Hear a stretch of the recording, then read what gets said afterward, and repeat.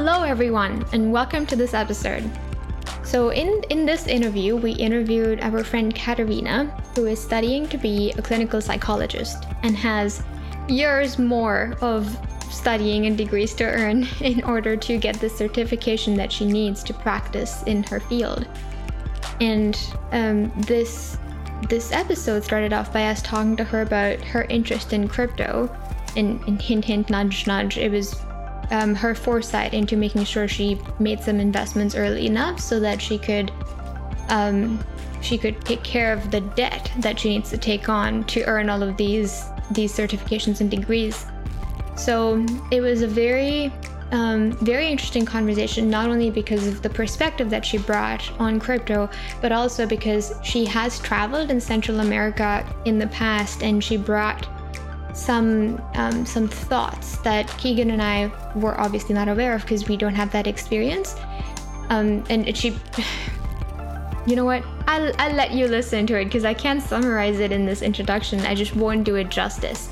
So she brought a lot of value to our preconception of Bitcoin in El Salvador, etc. And after that, we also talked a little bit about the political leanings of Bitcoin. So all in all, it was a fantastic conversation. Lots of new perspectives were brought to light, which Keegan and I personally love because sometimes we feel like we're in a bubble, only talking about the things that we're interested in. So you will take away a new and different perspective from this interview. And if you also have lots of studying to do in the future, then hopefully this interview with Katarina will provide you with some inspiration to take some action, perhaps. And again, for that, you can always reach out to us, Ready to Go Full Crypto. You can also reach out to Kat to talk to her about her opinions, her experience, and just, I guess, anything in general, because she's a fantastic person. She would love to talk to you. So that's that. All right. One last thing I will say, because we haven't said it in a while. If you're enjoying our podcast, please tell other people about it. And if you're listening to it on Apple Podcasts, then leave us a review and a rating so that artificial intelligence and algorithms can bring our podcast up and more people can find it. That would really help us grow and keep us going in producing this podcast, and super helpful to us. So thank you for doing that. Also, thank you for listening and continuing to be a supporter of our show simply by giving us your attention. All right, let's start the episode.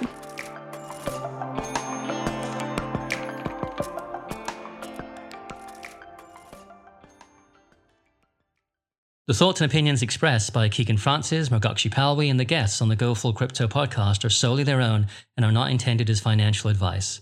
The content discussed is for informational purposes only. Katarina de Chaos. Hi. It's so exciting to have you on our podcast. I'm excited. Awesome. Well, I want to start off by talking about your financial literacy journey.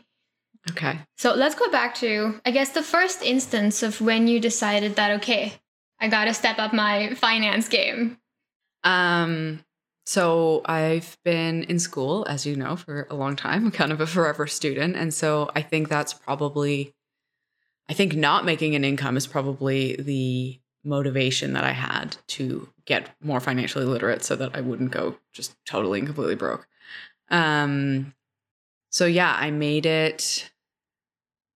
2020 was kind of a shit show for everyone. Can I swear on this podcast? Absolutely. Yeah, totally. It was kind of a shit show for everyone, including me, for various reasons. And so I was not financially, I wasn't as financially responsible as I would have liked to be. And so coming into 2021, I made it a New Year's resolution to just increase my financial literacy, get more educated about how to manage the small amount of money I had, and how to kind of make sure that I was doing even a little something for my future self.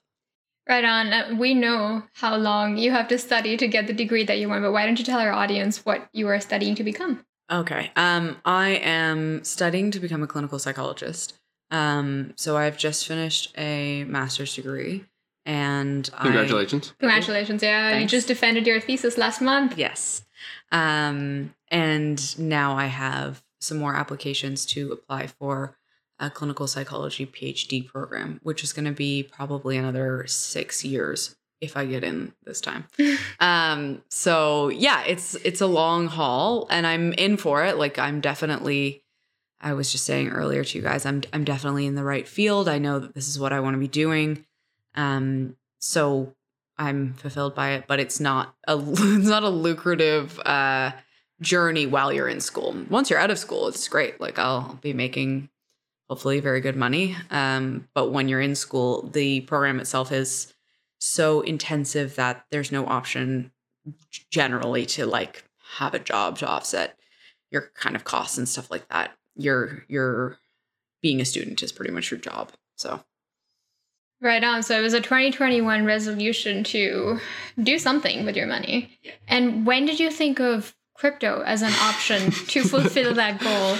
we're laughing because Yeah, I'm guilty there. Yeah. I've been talking about crypto to Kat is short for Katerina, for like 5 years now. So yeah, 5 years, like for 2021 or since university? it's probably since university, since probably. Keegan like originally got into crypto. And I think it was because I think maybe my like initial kind of buy-in, because obviously you've been talking about this for a long time to me and I haven't really like, picked it up. But I think maybe because you were helping my parents navigate a bit of a crypto journey at that time. So I was like, like I could do something here. Crypto.com, the card, like there was a lot of, I think crypto, when you first began to talk to me about it, like 5 years ago, it was obscure, obviously, and the infrastructure wasn't there. And as a lay person, I'll call myself, it wasn't going to be super accessible for me. But now with exchanges that are pretty much like, it's just like online banking. And so, I already have the kind of skill set to online bank. So it was like less of a barrier to entry, I guess. that's wicked, actually. And a very easy transition too. Yeah.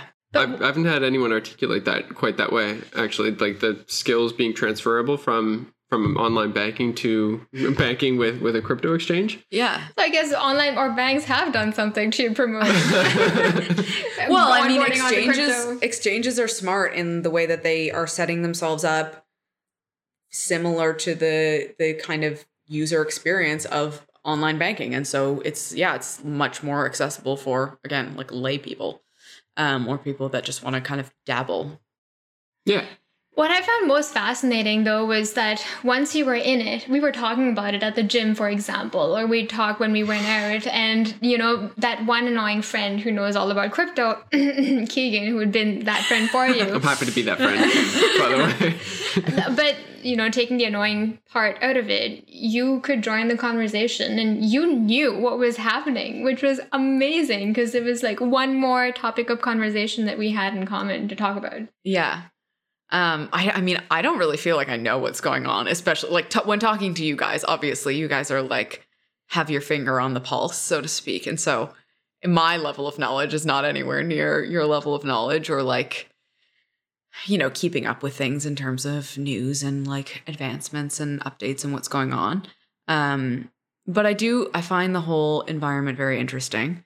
I mean, the gains were great. The initial gains were great. The losses were hard to take, and not even, because I think I very much integrated from you initially. Like, you've made it really clear, like, put this in, leave it in for a long time. Like, don't expect it to, be this thing that makes you rich overnight, which, if I was like, again, had my finger on the pulse and was keeping up with everything that was going on, like I could have sold when it was, when I had the best gains, and I could have gotten like, not rich, but like, made some significant gains, like not overnight, but in a pretty short amount of time. But yeah, I am seeing it more as a long-term investment, and I'm interested in the philosophy of it.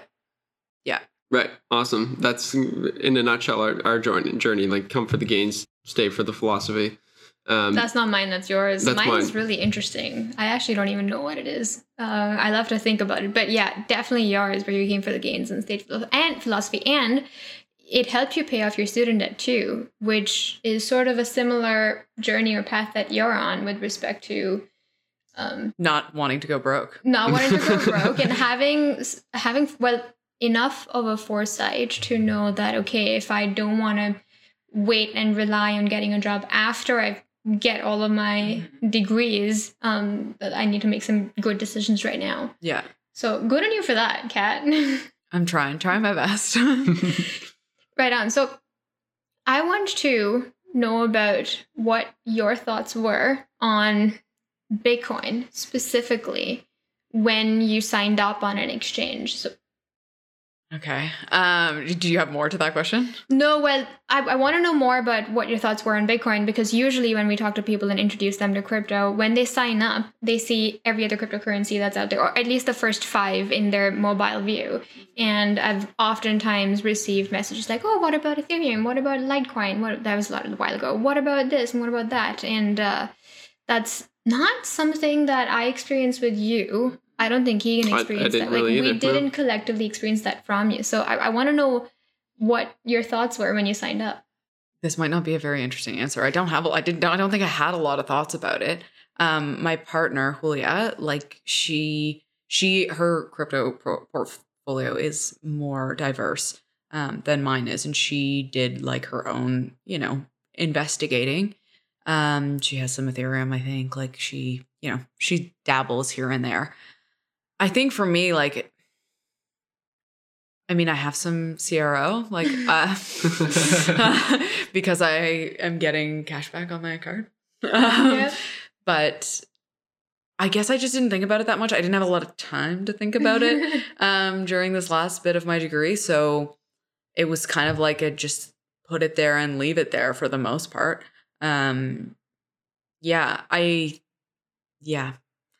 I don't spend a lot of time thinking about my money, which, like, I mean, I guess I am in the journey that I'm going on. I'm trying to spend more time thinking about my money. Well, You can screw up thinking about your money pretty easily. Like, Yeah. if you think about it too much, you can find yourself in a situation where you're FOMOing, or you're figuring out how to get too rich too quickly, and then you end up making a lot of mistakes. or just stressing out, quite honestly. That's me. I mean, that is you. Yeah, because I find that naturally the sort of strategy that you're using is stress-free, and you're thinking about the future. So you're kind of set. And and that's kind of similar to what I'm doing too. I do have a pulse on what's going on in the cryptocurrency industry in general, but I don't really like to look at how much my money has grown every other day or every other week. And because, like, Bitcoin's volatile. It's Yeah. gone up and down by more than 10% in the past week. Yeah. And I've been through the experience of, oh my gosh, just made $500. Oh my gosh, just lost like $1,500. And it's not worth it to think about it. I don't Like look that. at, like, I think in the initial few months that from when I bought and like kind of kept buying, like my kind of bigger, I guess, investment in it, I was doing that. Like I was looking at it, but it was also on a bull run. Is that what I? Yeah. So it was exciting to look at it. It was like, holy crap, look at what it's doing. Look at my money. Look at how my money is growing. And then once it kind of plateaued off a little bit and did its, volatility thing, I didn't ever really stress except for the most recent where it crashed like 50% or whatever it did. 50% crash is pretty stressful. I wasn't even that stressed though. I'm not gonna I was pretty stressed. overestimate it. You were stressed, and I understand why. I don't have like all of my life savings in Bitcoin. So I wasn't too stressed. But yeah, I guess I just sort of like I understand the mission of it. And when I say like am interested in the philosophy, I know like you're here for the philosophy and you're really invested and very like behind it. I'm just aware of it. And like there are some aspects of it that I'm like, that makes sense, especially in our current global climate, I guess.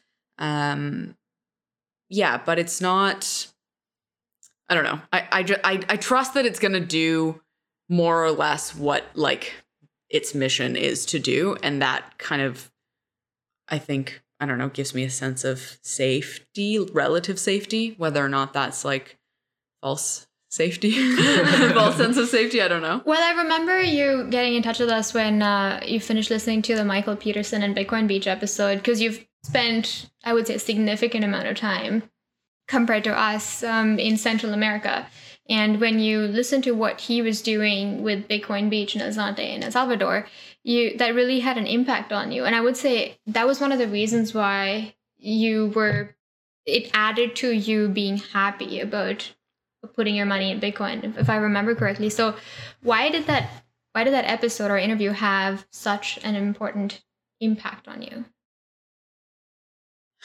I have spent a decent amount of time in Central America. My partner is from Central America, so it's kind of like my second home. And I, love the people, love the culture, just kind of love everything about it. And I feel oddly protective of it, which is weird. And I think maybe that's why that episode really resonated with me, was because he was talking about, what it's doing for the good of the people, I guess. And me being kind of, quite socially minded, I would say, that really appealed to me, making things more accessible for people who either don't have a lot of education around how to manage their money, don't have a lot of access to the services or the infrastructure that they need to manage their money, all of which should sort of be like kind of a basic right at this point. I mean, maybe that's like... No, I literally just wrote an article today about how Bitcoin is human right, or like access to sound money more specifically. I'm wondering if you experienced any of it firsthand when you were there. Experience what? Experience the lack of access to financial institutions, or just lack of access to being able to pay someone. I experienced lack of access of being able to access... lack of the difficulty with being able to access my money. And there was a lot of planning around making sure that I had money that I could use, and it was pretty much always in cash. And there were, like, for instance, when I was staying in Guatemala, in the town in Guatemala where I stayed for some months, there were just one or two ATMs in the like grocery store in the middle of the square that worked with my card. And so essentially I had to make sure I would get out like large sums of money, because it cost a lot of money for me to withdraw money. So how much do you remember? Canadian dollars, I want to say it was between $5 and $10 that it cost me to take money out. Every time you use the ATM? Every time I use the ATM. And the ATM itself tried to see like $4.50, and then... I don't know how much I can't remember how much the ATM down there charged me, but yes, my bank would also charge me for like international withdrawal fees or whatever they are. And then an exchange rate, probably. Oh yeah, wouldn't you have to withdraw your money in US dollars? No, local currency. Oh, so what is it in Guatemala? It's quetzales. Oh, okay. Yeah. So it's like, right now I think it's 5.9 quetzales to a single dollar, or to a Canadian dollar. Right. So that was it was like 5.5 when I was down there. That was the exchange rate. But yeah, there was a lot of planning around making sure I had enough money. But then also making sure I had somewhere safe to keep my money. Because I would take out, I don't know, probably the equivalent of like 150 or 200 Canadian dollars at a time. Right. And then I would have to like shove it like somewhere in my clothes. Not that I'm not trying to like insinuate that it's not safe, but go back. It's a real concern though. Like, it's a concern. I think it's a concern not just for people get mugged. Yeah, and it's a concern for locals as well, like the access, but also the safety of their money. And there's not a lot of safety when you just need to use cash for everything. So there was a lot of planning around it. And then if you would go to a town that was even more like remote, you would have to make sure that you like located the ATM like in that town and got money out. Mm-hmm. Yeah. And it was often like maybe not close to where you were staying, not close to the central area, more off the beaten track. So yeah, it was. Did you have access to internet in these areas? My question. I was just going to ask that question. Yes, I had access to internet. Oh, okay. So access to what? Okay, was it expensive? Access to internet? And did you have like an internet plan when you landed in Central America, or was it your Canadian plan? Oh, you're asking me if I had like data? Yeah. Not like Wi-Fi. Yeah. Not Wi-Fi necessarily though, but just, I mean, if you wanted to use Google Maps, for example, I'm not even sure if Google Maps was usable. I could have used it on my Canadian plan. It would have been like $10 a day. Yeah, that's true. But so there were a couple instances in which I got a SIM card down there and would just prepay, because there's a lot of options for that, to just prepay a certain amount and use the SIM card. But generally, I was just on Wi-Fi.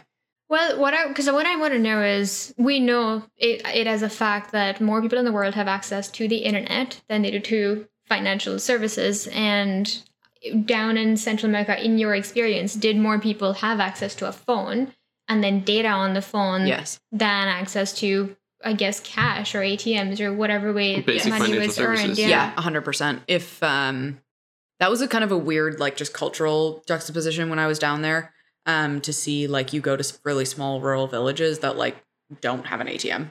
They don't have, like, access to their money. But how did they get money? They would go to the nearest town when they took, like, their, like, food to market and stuff like that, in the nearest, like, larger town to sell stuff. That's also how they would get, like, cash. Right. Selling their food. It was generally food. Yeah, but everybody, if you go into those rural towns, has a phone with data on it. So how do they pay their phone bills? In cash. Wow. Because you can go to the not always, but a lot of the time, because you would, the way that I experienced it, which is just, I think, one type of phone plan, was the sort of prepaying. And you would just literally go to a corner store, because all of these corner stores were equipped with, like, our version of TELUS and stuff like that. And you would just give the vendor cash, and they would, like, top up your phone, essentially. So, yeah, cash pretty much. If you were to go back down there again, but we're going to go to El Salvador for the first time in November. But so we'll experience it firsthand. But can you envision whether or not a Bitcoin-based economy, which is completely dependent and reliant on the internet, would that work in the situations that you were in Guatemala? I have doubts. I have some doubts, and there are a couple of reasons, and it doesn't really have to do with, like, any downfalls that Bitcoin or crypto have. It's more just that there's not a lot of financial literacy. There's not a lot of literacy, period. So the education part of it, like, there would be barriers in terms of people understanding, because if they don't even have access to traditional banking services, for instance, for me, I was saying, like, because, crypto exchanges are now pretty similar to online banking. But if these people don't even necessarily have experience with online banking, then, like, there is kind of a big learning curve, like a big hump to get over. Yeah, there is. To understand how that works. And then additionally, with it being so volatile, and it's not, just like their normal currency, which, like, may or may not be it's stable to them, right? Because that's all they are using.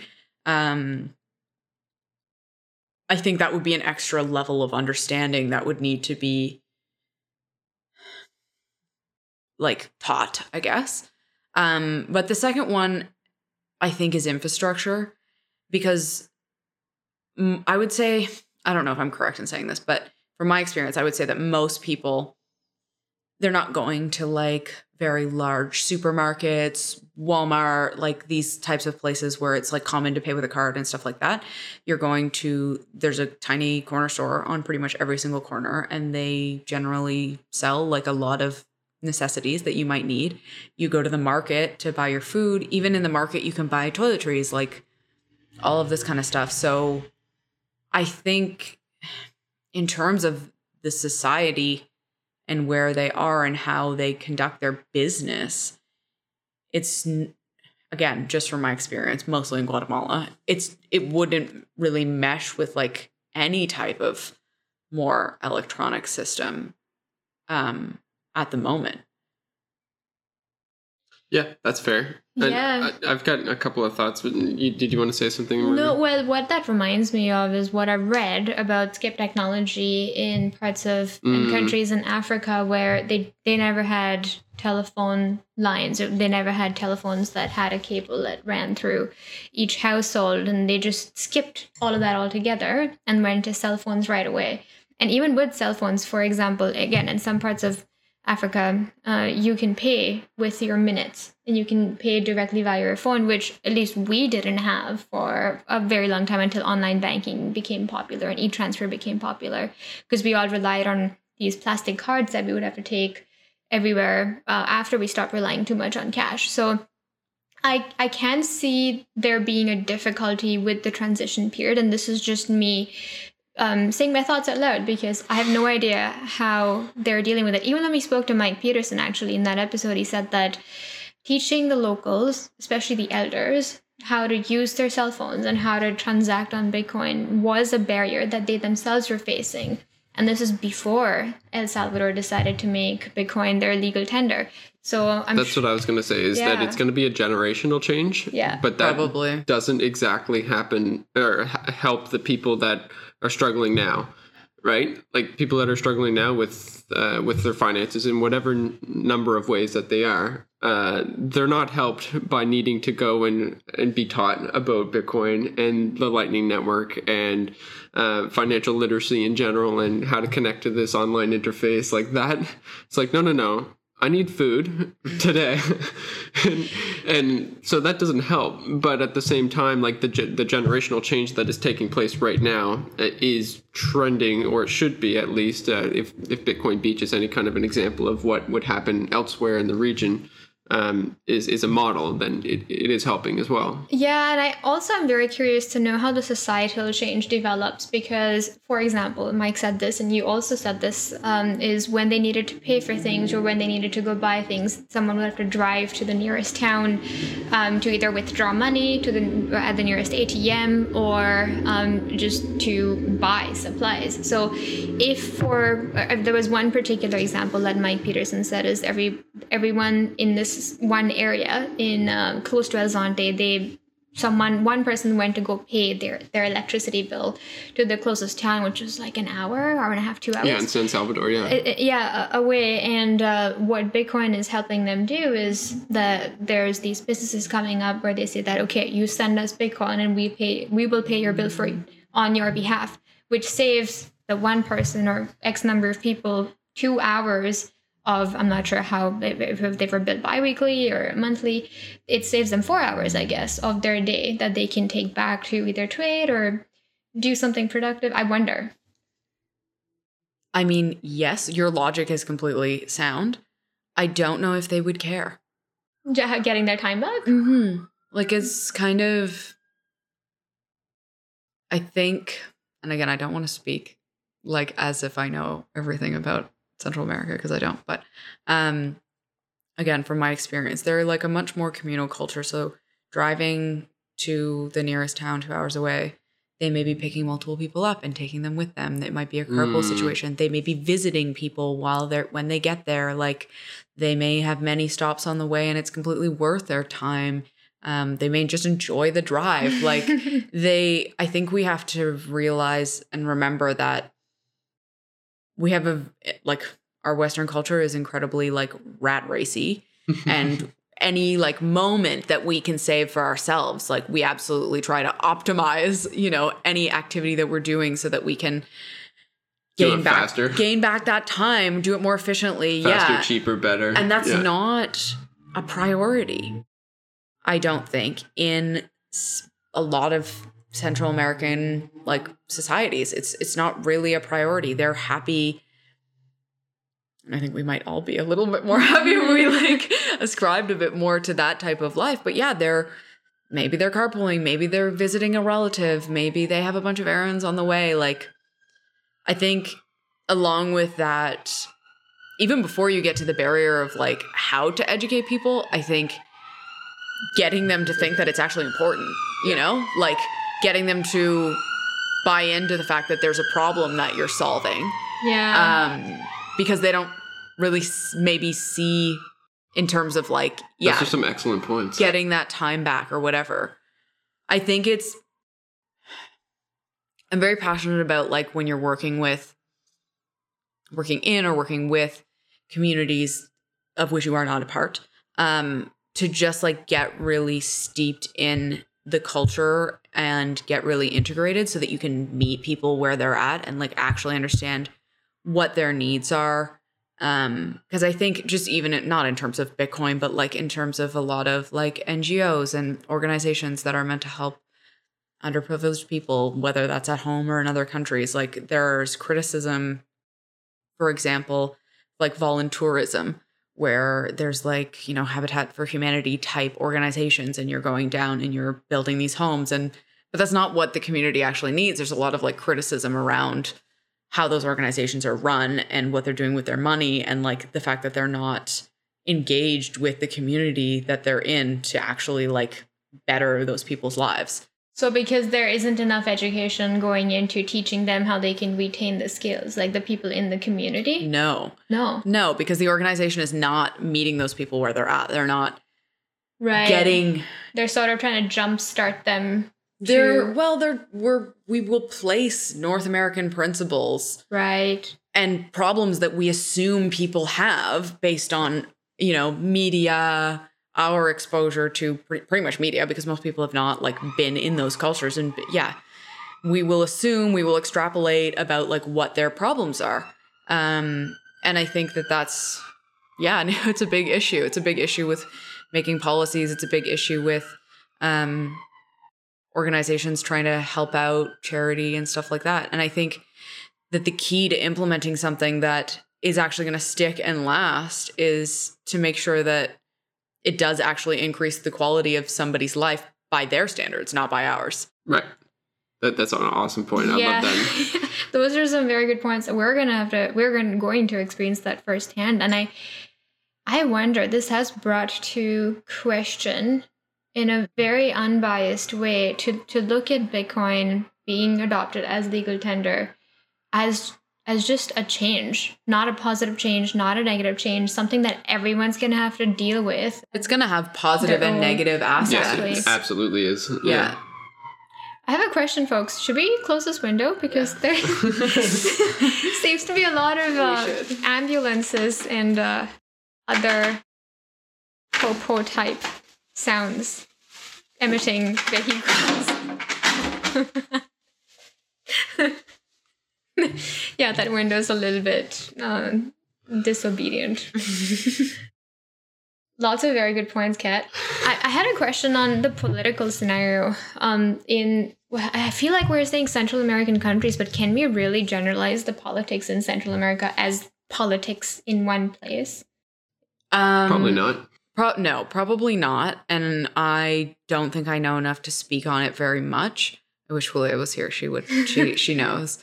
Other than the fact that there's a lot of corruption in various different ways.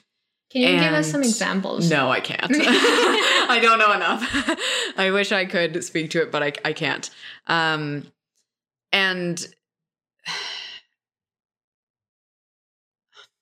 most of their governments, all of the cultures are very much, and this is also kind of becoming a generational change, but very much governed by principles of religion, generally Catholicism or evangelical Christianity. So in terms of platforms politically, those are some big, it's very traditional. It's pretty conservative, generally. Is that the majority religion in parts? I think Catholicism and yeah. Do we know who colonized in parts of Central America? The Spanish. Yes, because yes, Espanol, right? Oh my God, that's a stupid question. But That's okay. When you said the Spanish, does that mean areas in like European Spain? Yes, Spain. Yeah, Spain. the Spaniards. Spain. Oh, interesting. All right, they made it all the way to Central America. Was that They because? sure Yeah, did. Mexico and down. Everywhere that speaks Spanish. Oh, wow. Central and South, and then Except Brazil. Portugal got Brazil. Yeah. Yeah. Wow. And then, wow. Okay. Wow. I'm trying to envision. We're just getting a history lesson here. Well, I did grow up in India, so I didn't learn so much about who colonized Where? Yeah. the All western you know is that part. Britain colonized India. That was what you were taught. No, well, we also learned a lot about World War I and II and like general world stuff, except I guess not North Less and about South the West, America. Yeah. I'm just trying to envision like how ships made it all the way around South America, or like whatever. Not a history podcast or time for Drew got to learn about history. But wow, so then the Catholicism was brought into Central America. Yeah, and I think that with the advent of like very, very accessible technology and the internet, like other perspectives are permeating the cultures and the societies. And that's kind of, I think that contributes to the political unrest, is because the people are upset about, various policies. A lot of them, like the things that I know about, like in terms of abortion and stuff like that, which is like, it's a hard no. But people are becoming a lot more influenced by the rest of the world and other perspectives. So I think that will also be a generational change. But when we think about that, like, that's not going to be fast, because the generation is probably the people, like probably even a generation below us, probably Gen Z are the most affected. And even then, like, they're brought up in incredibly Different circumstances. Yeah. Like, and although they have access to the internet, that's not going to be their majority source of like influence, like, right? What part of the internet? Because the internet's not just this like one place. It happens to be like the biggest information repository that's ever existed. Yeah. So anyways, I feel like we're... No, well, I had something that I wanted to bring up because, hang on. We were just talking about... The government's being corrupt. The government's being corrupt, and then we talk about language. Oh, yes, I was going to say that I wonder how and if Bitcoin can be politicized, if at all, in Central America. Because I think it's going to be politicized. I think it is too. I think it maybe already has been. There is some cultist behavior in many cryptocurrencies based on what sort of cryptocurrency you want to see succeed. And I really wonder, and I'm very curious to see how that unfolds in parts of Central America. Do you see other parts of... If other parts of Central America, for example, also decided to adopt Bitcoin, will there be, or I guess, is there some sort of, what's the word that I'm looking for? Is there cohesion when traveling in those areas? And if they had the same currency, will that really help in any way, from your perspective? I think I have a limited perspective. I'll speak on just my limited perspective. I don't know, other than the issue of like people receiving funds from family members in the US and things like that. Otherwise, I don't know if there's a problem to be solved. Right. And again, I'm speaking from fairly limited experience. But I wonder, especially if something like that is implemented widely and then enforced, like the use is enforced. I don't know if that would be something that happened, but I think that... Well, it's actually kind of happening. Actually, one of the, not speculations, but one of the clauses in the El Salvadoran Bitcoin bill is that the merchants must accept Bitcoin if they can. Mm-hmm. So that if the merchant has an internet connection and someone walks up to them and wants to pay them in Bitcoin, the merchant must say, yes, I have the means to accept that, so therefore I'll accept that. But like, I don't really agree with that, because I don't know how positive that is. Right. I agree. That's like, I understand that kind of the underlying purpose of that is to just increase access and create infrastructure, but I just don't know Well, policy usually has downstream unintended side effects. It almost seems like it's being colonized by Bitcoin. And I know that colonization in itself perhaps has a sort of underlying negative meaning to it because of the way colonization has been used in the past. But I wonder how that's going to change, though. I don't think that even in El Salvador, where it's now one of their legal currencies, I don't think that again, from my limited experience, that the uptake is going to be fast or without resistance. Yeah. Turbulence. Yeah. Because I think that, well, again, limited knowledge, I don't see that there's a large problem that this is fixing. And I do see that there is like a few pretty significant barriers to entry. And so those two things combined make it just something that might not be very desirable for the masses to be using, I guess. Yeah, that's you've brought so many very different perspectives about lifestyle and community in parts of Central America that has really gotten me to think about Bitcoin's adoption by the country as more of an economic stronghold rather than I dare say rather than, but I guess to strengthen the economy on a world scale rather than helping the common layperson. Yes. Yeah. And that's a really succinct way to say it. I wonder that too. And I don't think I know enough about the political situation. But I wonder about that. Well, the circular economy in El Zonte was started irrespective of what the government was doing, because I don't remember exactly how many years ago that was, but long before the El Salvadorian government even considered making Bitcoin legal tender. So there was definitely a community perspective from the way that El Zonte and Bitcoin Beach was built. And I'm it's different now because looking forward to see whether or not that same sort of community aspect and same sort of philosophy that was meant to be implemented in the town of El Zonte and Bitcoin Beach is now being spread across all of El Salvador. Right. Yeah, and it's different now because the government is saying that they have to do it rather than El Zonte, which was like, okay, we're going to do this, and hey, we're going to do these workshops, and everyone's invited to come, and you don't have to come if you want. And if you think that you're interested in this, then let's do this together. And then it grew over a matter of 2 years. And then all of a sudden, the government comes out and within the span of 3 or 4 months, it's like, yeah, we're doing this. And now merchants have to take it. Are they providing education? Yeah, I believe so, but I'm don't not have sure a definitive answer on that. Yeah. And how accessible it is in terms of people in rural areas and stuff like that. Because all of those things are in terms of being culturally integrated and understanding the dynamics of the culture and the societies.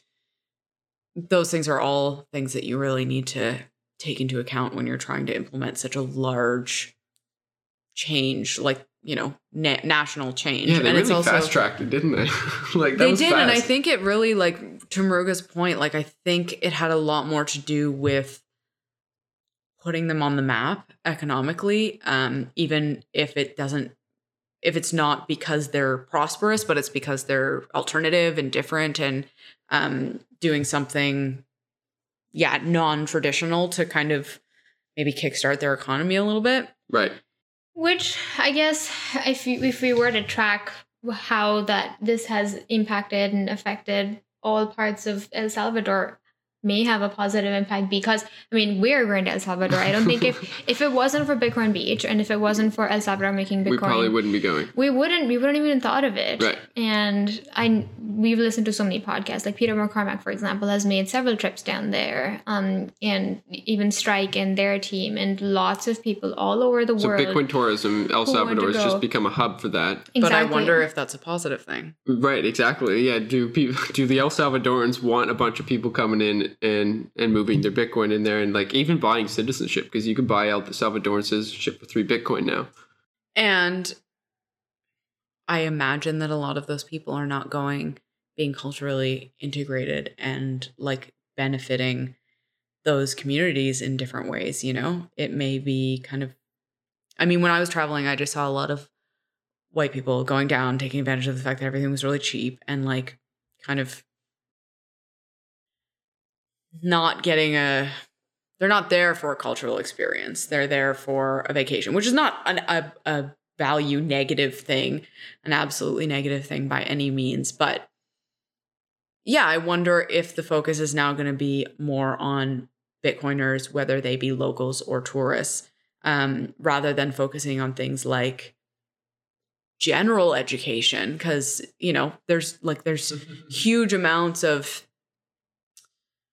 lack of education, just, you know, in rural communities, for children, for adults, like health education, sexual health education. Like, so I just wonder, is this going to really shift priorities in a positive way?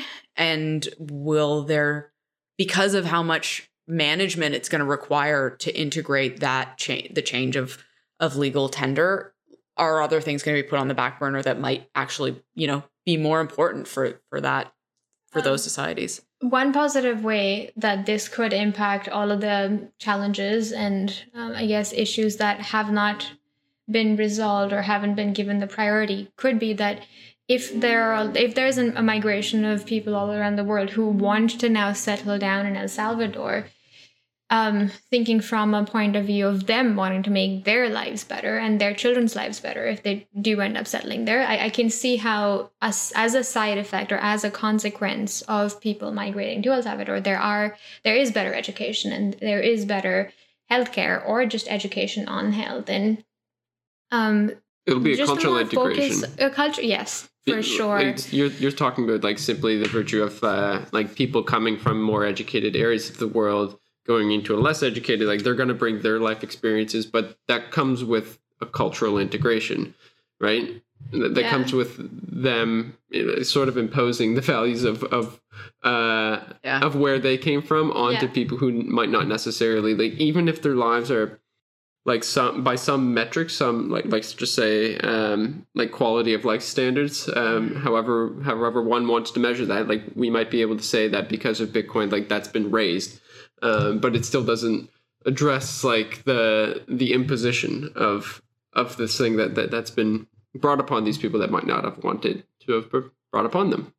There's certainly going to be change, and I definitely going to be change. Some of it will be positive, some of it will not necessarily be in the best interests of people that are already there, and then there's so many gray areas where we don't even know what the ripple effect will be in the future.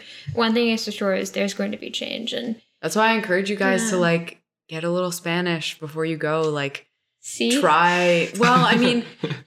or have access to someone who can translate. Like, really get in there, talk to locals, talk to people who live outside of the town in rural areas. Like, just make sure that you get like a rounded perspective on what's going on. And true, because then, I mean, you guys as Bitcoin entrepreneurs, you can affect change in ways that is meaningful in terms of, you know, you learn what the barriers for these people are by talking to them directly. Yeah, that's right. And you may be able, because if you speak with somebody who has set stuff up. We go to Bitcoin Beach. We talk to some German guy. That's also enthusiastic. That's gonna be fun. It's gonna be a good conversation. Yeah, but it's not gonna tell us about the boots on the ground experience. Yeah. And that's for any population, again, at home or away, that you're working with, that like you don't have a shared kind of life experience with them. It's, I think when you're working to try and affect change in their lives, it's like really important to connect with them and in their lives. I do have some plans in mind to help me learn my Spanish and somehow translate some of my French knowledge and vocabulary into some Spanish structure forming and vocabulary, but we'll see. I definitely do respect your point of view and some of the thoughts that you've brought to the culture aspect and the integration of ourselves with the community already present there and making sure that we're actually useful instead of being a nuisance and being there just because, yay, Bitcoin. Yeah, and like, because you guys are obviously going to create a lot of content about your trip and stuff, and like just making sure that the message that you're putting out about what's going on down there is like accurate. Yeah, what's actually going on. Yeah. Right on. Okay, so I want to bring this conversation to politics still, but now as it relates to Bitcoin, because earlier today you were saying that Bitcoin, I'm not sure what my thoughts are on Bitcoin because of the political issues surrounding it. Right, because there's an election going on in Canada right now. So I'm also curious to understand how this is played into that. Yeah. And I told you guys, I don't know if I have a lot of language for this, but I'm going to try and express it the best way I know how. We went on a trip and we had a few political debates when we went on this trip. And I wonder, I'm going to pose a question to you guys. Okay. What do you think that the political implications of Bitcoin are in terms of the spectrum? And what do you think... Which spectrum? The political spectrum. Okay, cool. Thank you. Yeah. And what do you think your heavy involvement in Bitcoin may imply about your politics? Do you want to go first or do we Very go good first? question. I'm going to have to think about that, Keegan. If you have an answer, go cool. for it. So I think first off, it's in line with property rights. So it has a total respect for the property of the individual. So it's very individualistic in some sense and very collectivist in another sense. It's collectivist in the sense that obviously Bitcoin won't work unless you have a collective using it. It's individualistic in the sense that it won't, in the sense that it protects the property rights of the individual. But what that means is you, like if everyone has their wealth in Bitcoin and the government wants to tax the rich, for example, you can't tax the rich. You can't impose like a big tax that people disagree with, even if people disagree with it, because people can just hold on to their money. And there's no way to just take that money out of their bank account and redistribute it. So Bitcoin's like, I've thought a lot about this, and it's actually in the middle in a lot of ways, which is uncomfortable for a lot of people. What do you mean by in the middle? On the spectrum, on the political spectrum. In terms of being left or right. Yeah, because I know that a lot of people like, you got to be left on this issue or you got to be right on this issue. It's almost like extremely right and extremely left at the same time. Which it kind of balances it out. I don't know. Yeah, it's weird. It is a weird one, right? Because it does have those polarities built just straight directly into it. Can you speak a little bit about how it kind of brings with it, or like maybe part of the philosophy is like a distrust of banks, government, stuff like that? Yeah, I'll give you a different perspective on that, actually. Rather than a distrust in those institutions, it is an acknowledgement. It is an acknowledgement that some of those institutions cannot do their job despite their intent and their best effort. So specifically the institution that I'm referring to is the central bank, and despite their intent to balance the economy and do a good job at it, and you can hire 12 economists that each have their PhD in economics, but despite all of that knowledge, all of those smarts, for whatever reason, we can't figure out how to have a planned economy. So it's not distrust of them necessarily. It's an acknowledgement of the fact that, there are shortcomings. There are certain powers that I don't think that should be in the hands of human beings. And managing the monetary supply is one of those powers. I'd much rather that power be in the hands of the free market. And like that is a replica of the way that things used to be with respect to gold. There was no central bank that could print gold.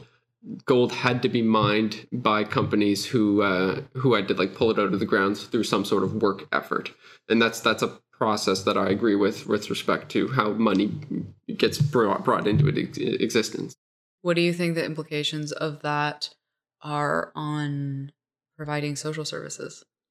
So, printing money for the cause of. But I mean, how in a Bitcoin economy, let's say, for example, how would you reconcile not being able to take wealth and redistribute it into, social services or things that benefit, society, the greater good? I think there's a 40 or 50 year period where there's a great unknown. But in the limit case where Bitcoin is completely widely adopted, and we're on a Bitcoin standard, and everyone's core money is Bitcoin. In that scenario, people don't get poorer from the central bank printing money to redistribute. But that's not the only way that people get poor. Right. There's poor. lots of ways that people get poorer. Yeah. It's a thing that I actually struggle with, because that 50-year unknown period is I think like the wild card here. I think that you can have your cake and eat it too, in the sense that we can be on a Bitcoin standard and have Bitcoin be at the center of our economy, and we can also have government have fiat currencies. So governments would back their money with gold, and Bitcoin, digital gold, and the function of that is so that the people can keep them in check. That was the function of gold hundreds of years ago, but now central banks do not have that check in place. They can print money infinitely, and so there is no society if you print money infinitely. So it doesn't really matter if they're printing money for good or not, because the social fabric itself will crumble. I don't know if you can say that there is no society if they can print money infinitely. And I actually do have, I thought of a critique about comparing Bitcoin to gold all the time, just while you were answering that. With respect to the question that you asked, though, I'll tell you one thing. With respect to understanding the political landscape, I'm not very educated. I'm just now, or very recently, started to read up the definitions of things like libertarianism, liberal parties, and conservatism or conservative parties, and like the isms and the ites and the yeah, and all of the different categories. Because honestly, I used to confuse what was left and what was right, and I associated it with my preconceived definition of what I thought was left and what I thought was right, but all of that was wrong. And I feel a social responsibility to be more aware of who is vying for what they support, and why. And because I am a very small part, obviously, but a very integral part, because I'm part of this society in this country, I do need to understand and participate in a responsible way. So I don't have an answer to how Bitcoin is or where it is in the political landscape, because I myself don't know the political landscape. But with respect to your answer, Keegan, it's very radical. And which part? All of it. I don't know. I think you gave me a little bit more of a balanced answer than I expected. So interesting. But I have a follow-up question. Yeah. Which is, you being very immersed in the Bitcoin landscape, is there not a lot of kind of right-wing radicalization that happens around Bitcoin, due to Bitcoin? And how do you feel about that? And what's that like? There's totally a toxic aspect to Bitcoiners. Does Bitcoin radicalization necessarily mean toxicity, though? Yeah, I don't know. Not so much, always, but like can. So are you asking, is there, or why is there? Both. Well, is there, in your experience, obviously being like incredibly immersed and integrated in it, what is your experience of that radicalization? Yeah. Where do you, like, what are your opinions on it? I love this question. Yeah. Yes, I would say that there is a radicalization of sorts. And rah, we've got the right answer to fix the world and fix the economy. Yeah. I think that's the radicalization, without the acknowledgement that there is this transition period that's going to take place. And obviously the people who have Bitcoin, if we're all sort of in agreement that in the limit case, Bitcoin wins and like it becomes the global standard, the people who have gotten into it in the last 12 years are in a ridiculously better position than everyone else, period. And that's I feel really negatively about the bad people have Bitcoin. Bad people own Bitcoin right now. Yeah. And they're going to get richer. Bad people or people with bad intentions? People with bad intentions and bad people. People who traffic humans. People who, I don't know, people who just... Anyway, we don't have to get into the semantics of it. But yeah, I get your point, yes. Yeah, and I don't feel great about that. And about the fact that they're just like inevitably going to get richer. Yeah. Just based on the structure and activity of Bitcoin. Right, exactly. Like that's, well, not to the structure of Bitcoin, but basically due to the price appreciation that I believe is going to occur in Bitcoin over the course of the next 50 years. So yeah, I think there is a radicalization, and if I was to point it out directly, I would say there's like rah rah rah. Our opinion is the right opinion, and despite whether or not you have a good reason for why you're right, I think that we could tone down the toxicity in which it's relayed, and have a little bit more of we need to put our thinking caps on to make sure that we don't have a 1% of the population that has 99% of the Bitcoin in 50 years. My impression of the Bitcoin landscape is that in terms of people wanting, the limit case to occur and for there to be a Bitcoin standard, like a lot of the development of those theories and those strategies and those policies is happening kind of in a Bitcoin silo. And like you say, like we have the answer. We're not necessarily integrating the structure of, the economy that we have now. And those 50 years, like what does that transition look like? How can it be seamless? How can we make sure that people don't get left behind and that it's not just like another capitalism? I don't want to see people get left behind. I think the more people holding it, the better, but it actually has to be widely distributed to work. I think if it's not widely distributed, I think it will actually still have a net positive. I will say that and I'll defend that, but I don't think it'll work as well. Obviously, how would it get widely distributed? How would it get widely distributed? Through labor. So I think for any of this to work, people need to start getting paid in Bitcoin, or saving in Bitcoin, one of those two things.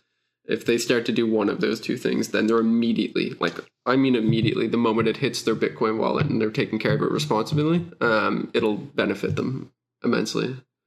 In the future, though, not right away. Correct. Yeah. And in terms of where this falls with being kind of untouchable by government and the redistribution process, I'm, fairly socially minded. So for me, having adequate, comprehensive social services for people who need them, I think is a very important function of the government. Although, as you said, there's always shortcomings. Is there a way that Bitcoin could address that, in a Bitcoin standard economy? I don't think I have an answer for you for that one. No, I don't know if Bitcoin was ever set up to solve that problem. There's problems that it doesn't solve. So would it at least match what's going on now? That's what I mean. Yeah, I don't think it would make it any worse. Okay. Yeah, I in fact, I would sit here and defend that. I don't think it would exacerbate social issues. I don't personally think the government putting money into social programs solves them in any way, shape, or form. I would try to divert that conversation in another way and call that more of a systemic issue with not money priorities. Yeah, exactly. Yeah, right. I think you're wrong. Well, that's okay. I can be wrong sometimes. I know. So I guess that came out in a wrong way, but I guess that's a very interesting way to put things, Keegan, because you're saying that you don't think necessarily the government or money being put into a particular thing will solve it, or at least trend it towards a better direction. You don't believe that to be true? Maybe not government. I can kind of see, if I'm understanding you correctly, money siphoned through a government that doesn't necessarily have boots on the ground, kind of just that's exactly actually what I'm talking about. Yeah. Looping it back to what we're talking about, because I worked briefly in a research position working with a community-based harm reduction organization. It was a safe supply, drug using supplies program, needle exchange program, essentially.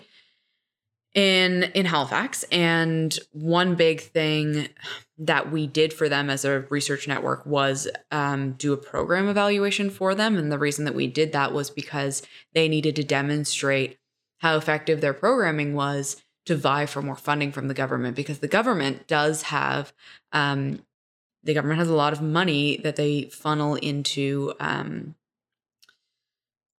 I'm sorry, this has been a long conversation. The government has a lot of money that they funnel into what they think recovery for people who use drugs is, essentially. And a lot of those principles are not based in harm reduction. They're based in recovery, which is like often centered around abstinence and stuff like that. And there's a lot of evidence to say that it's not the most effective way to support people who use drugs. And they're like, the community-based organization that we were helping out, they got much, much less funding from the government than these government programs that helped many less people in a much less effective way. So I kind of understand what Keegan's saying in that, yeah, you can't, like, the economy is not always going to put, or like the economic structure is not always going to put the government's priorities in the right place in terms of, social services and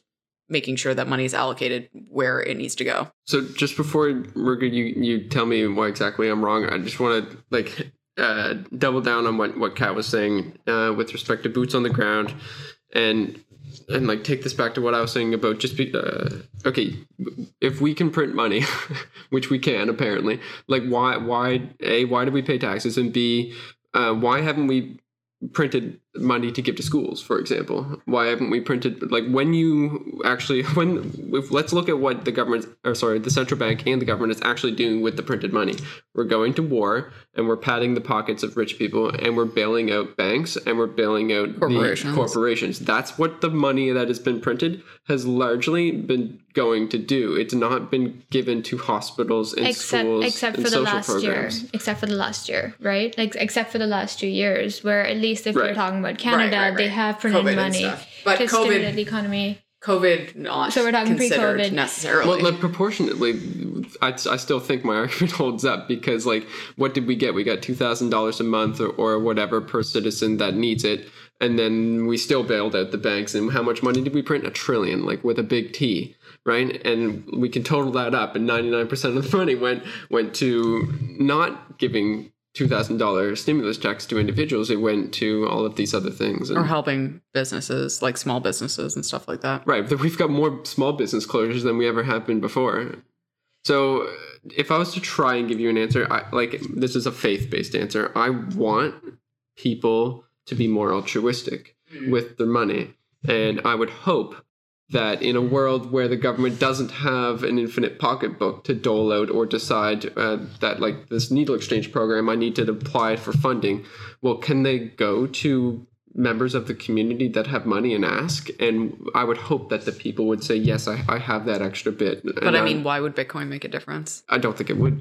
So I don't necessarily they think probably have done that, and it probably hasn't worked. So anyways, they're all obviously incredibly hypothetical questions, but right. You have provided very thought-provoking answers. Oh, well, that's good. Yeah, and much more balanced answers again than I expected. So I'm glad of that. That's some food for thought for me, because I have like one thing I'll just say on that note is we're talking about the government and the economy, which is different for different people in different parts of the world. And even though that some of what you're saying might be applicable in Canada, or even some parts of Canada, instead of saying Canada in general, I certainly think that based on the part of the world, or a certain part of that part of the world you're talking about, that answer will change based on the context that particular community is experiencing.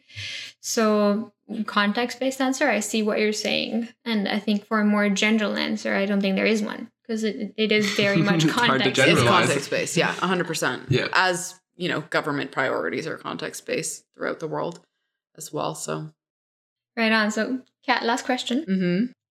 In your lifetime, do you see yourself going full crypto? I don't. In the foreseeable future, I'm not making huge amounts of money. So, like, no. And you don't see yourself getting grants in Bitcoin or in crypto, any kind of crypto? I don't imagine that they will be provided in crypto, but I'm interested in like things like Keegan suggested, like possibilities for change for as much social good as we can do. And so if me adopting a fully crypto lifestyle, like will get me closer to that, or yeah, if me educating people around crypto gets our society closer to that, then yes. Wonderful. That is a very unique answer. Thank you for that. Do you have any last trailing questions for us? No, I think this is a great conversation. I mean, it definitely went far away from financial literacy journeys, but I think that all of it counts, though, in one way or another, because we started with talking about your reasons for learning about Bitcoin in the first place, and we went into talking about how you knowing about financial literacy and you learning about Bitcoin has impacted some of the experiences that you've had traveling in Central America. And you had some very important thoughts to share with us and with our audience as well, based on your actual, like, you spending time, boots on the ground, so to speak, learning the language, spending time with the community and actually integrating with them rather than being like, hey, I'm a tourist, I'm vacationing here. So those are some very, very well thought out, well, I guess not well thought out thoughts. Really fantastic. Yeah, they're good. Like they're good questions for anything, I guess. And like you said, like it applies everywhere. Like the adoption of Bitcoin is going to look different. Yes. It's going to be context dependent, right?